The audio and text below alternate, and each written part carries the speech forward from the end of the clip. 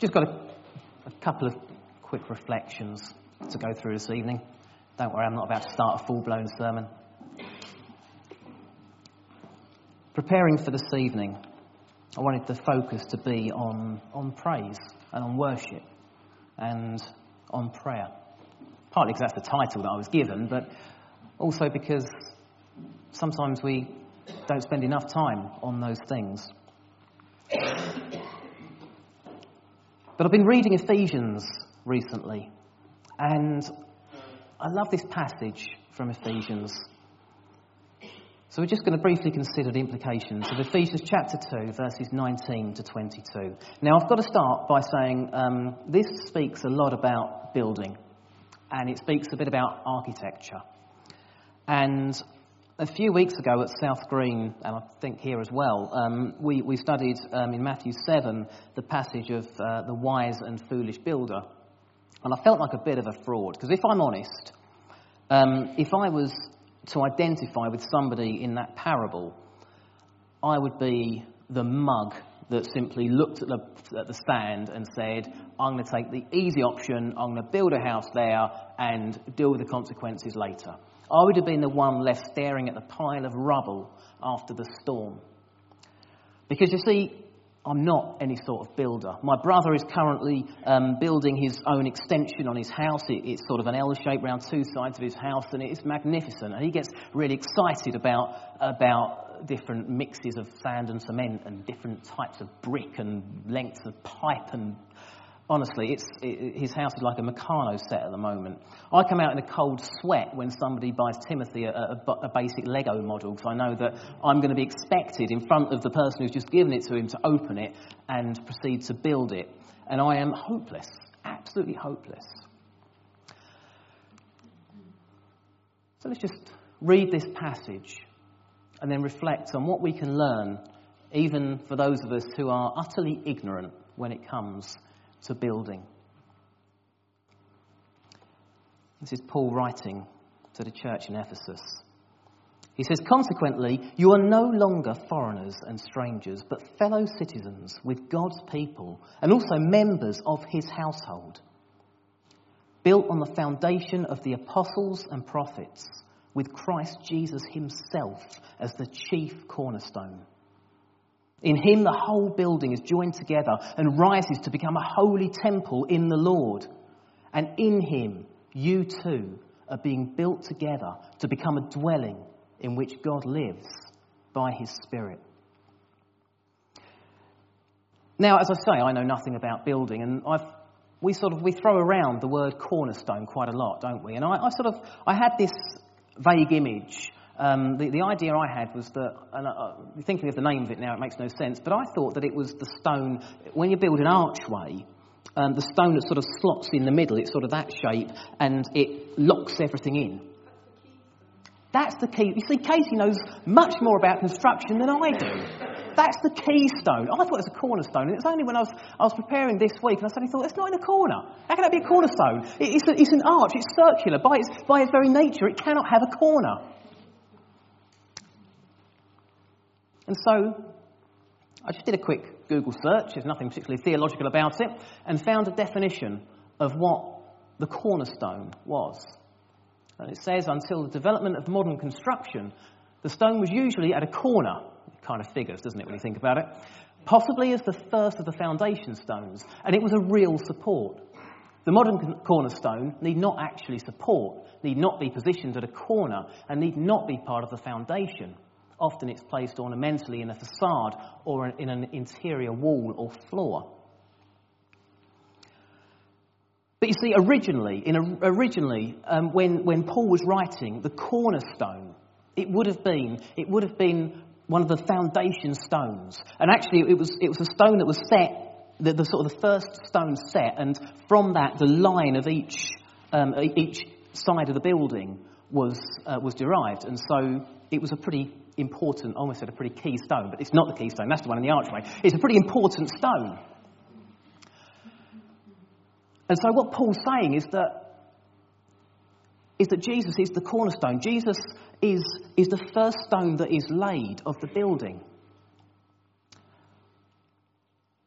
There are other references to cornerstones, of course.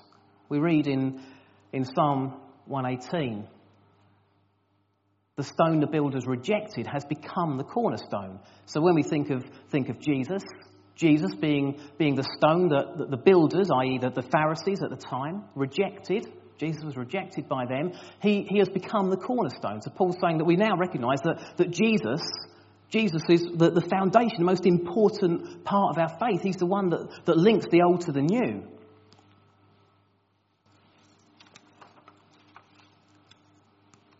In Isaiah,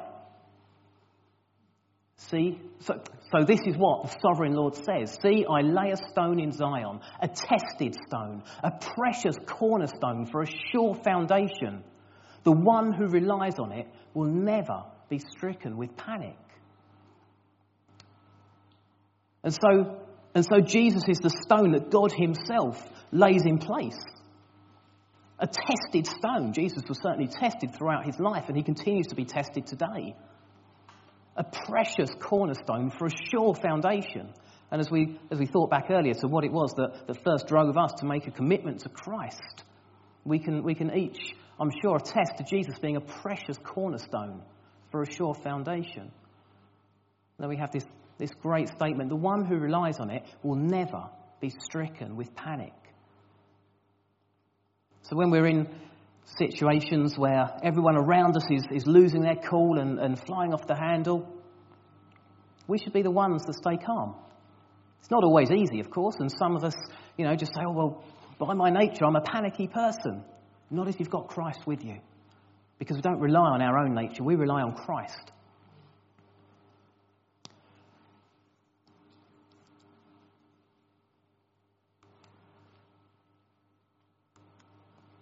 So just going back to the passage in Ephesians, what can we take away this evening? Well, first of all, the foundation spoken of. We're told that we are built on the foundation of the apostles and prophets. You see, sometimes we can misinterpret Scripture a bit, and we can say we don't need to worry about the Old Testament. We don't need to worry about everything that went before Jesus, because Jesus was the new covenant. Jesus changed everything. But actually what Jesus did was build upon the foundation that had been laid by the apostles and prophets. You see, the cornerstone is the first stone that is set on the foundation. And from that, the lines of the building are taken.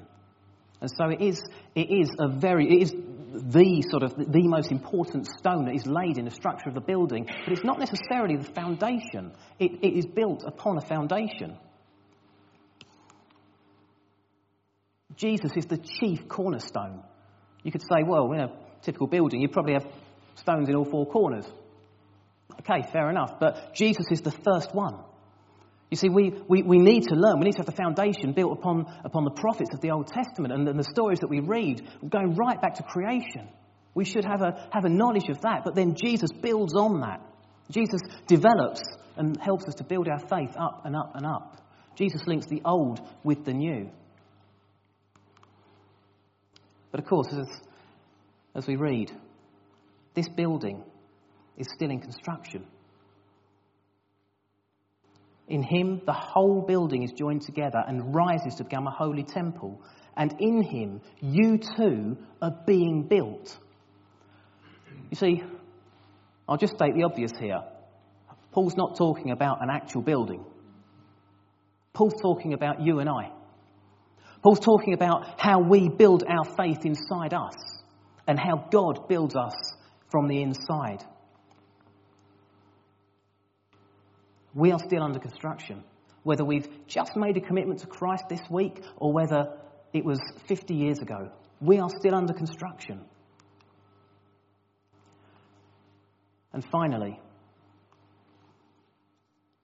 in him, you two are being built together to become a dwelling in which God lives by his Spirit. We are being built individually and corporately as a church in which God dwells by his Spirit. This is why it's so important that we make sure that we practice the love that was spoken about earlier on in the service, that we treat each other with Christian love. And that we remember the commandments that Jesus gave us to love one another as ourselves. Love God with all your heart. Love each other. So often we can get that wrong. Even in church, so often we can just have a loose tongue. And it's not good. It's not healthy. If Jesus is our cornerstone, if Jesus is the one that we build upon, then we shouldn't be having loose words with each other. We shouldn't be bickering. Instead, we should be a body of people that reflect the glory of Christ in all ways. You see, it struck me with that architecture quote that we went back to. If we were to give that to Paul and say, what do you make of this? He'd probably amend it slightly and put it into church talk. He'd pick up on his own metaphor. And it might read something like this. Until the development of the modern church, Jesus was usually at a corner, possibly as the first of the foundation stones, and was a real support. The modern Jesus need not actually support, need not be positioned at a corner, and need not be part of the foundation. Often, he's placed ornamentally in the facade or in an interior wall or floor. So how do we treat Jesus? How do we treat our cornerstone? Is he simply a name that we band around? Is he simply a sort of a memorial stone, which is all very nice and that shows a bit of respect, but actually doesn't mean anything? The building doesn't rely on it. It doesn't provide support. Or is Jesus actually fundamental in all that we do, linking the teachings of the Old Testament to Pentecost and a receiving of the Holy Spirit? Jesus is key in everything that we do. Jesus is key. And so let's just remind ourselves that we are the temple that God is building. God no longer gives us building instructions to go out and get a certain amount of wood and a certain amount of gold and to build an altar and to build a temple. And he's not into that. Instead, he says, go out and get people. Any shape, any size, any colour, any age. Doesn't matter. Just get people. That's what I'm building now. That's what I'm into. That's what I want.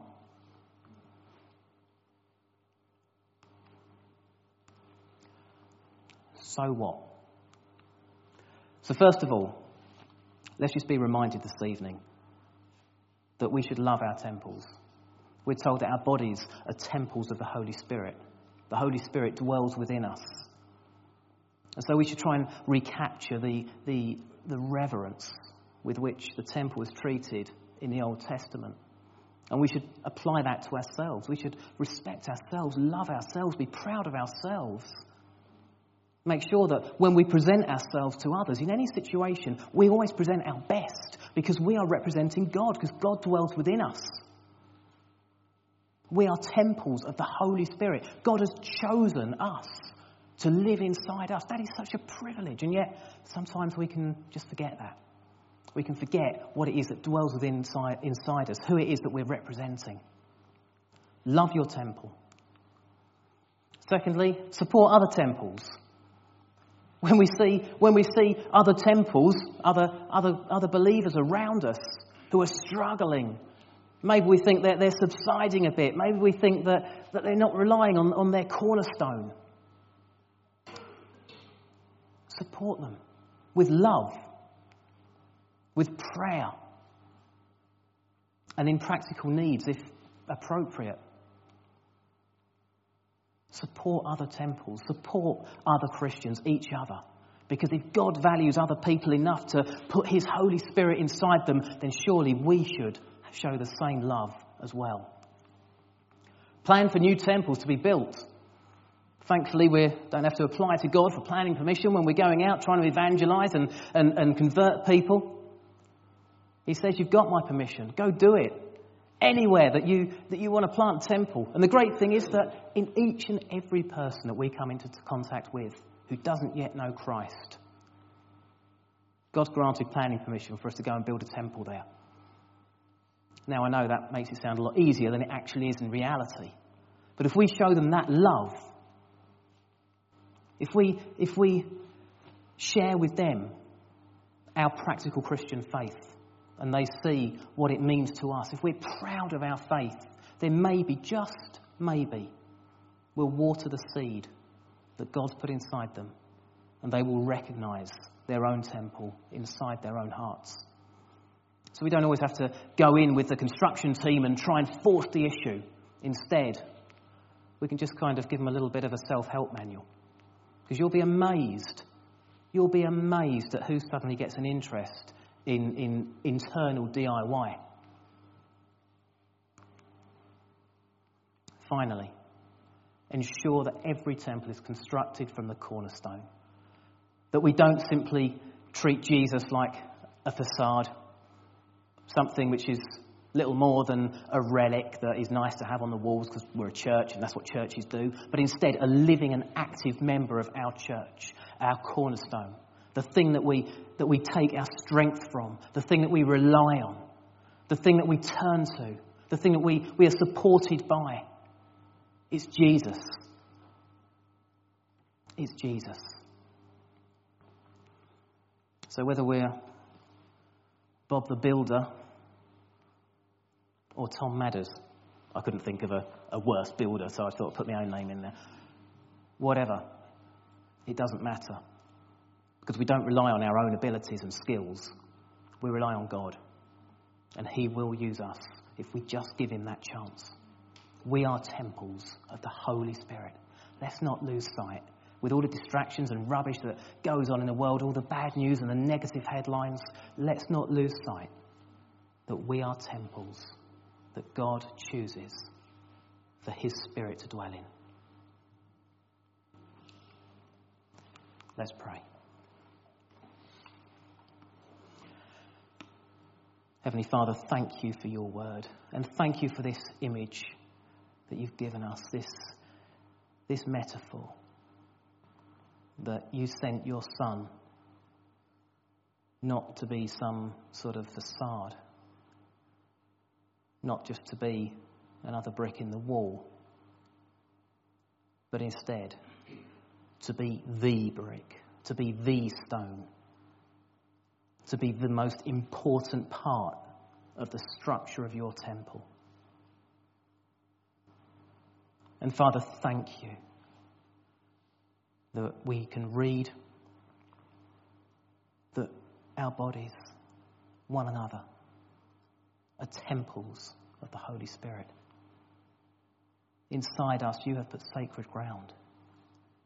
You have blessed each and every one of us. And Lord, we pray that you will empower us to go out and to share that good news, that hope, that eternity with everyone and anyone that we meet. Lord, prompt us, give us the confidence to speak openly and freely and boldly with pride about our faith in you, about our Saviour, about the one who loved us so much that he chose to go for that cross, to be crucified,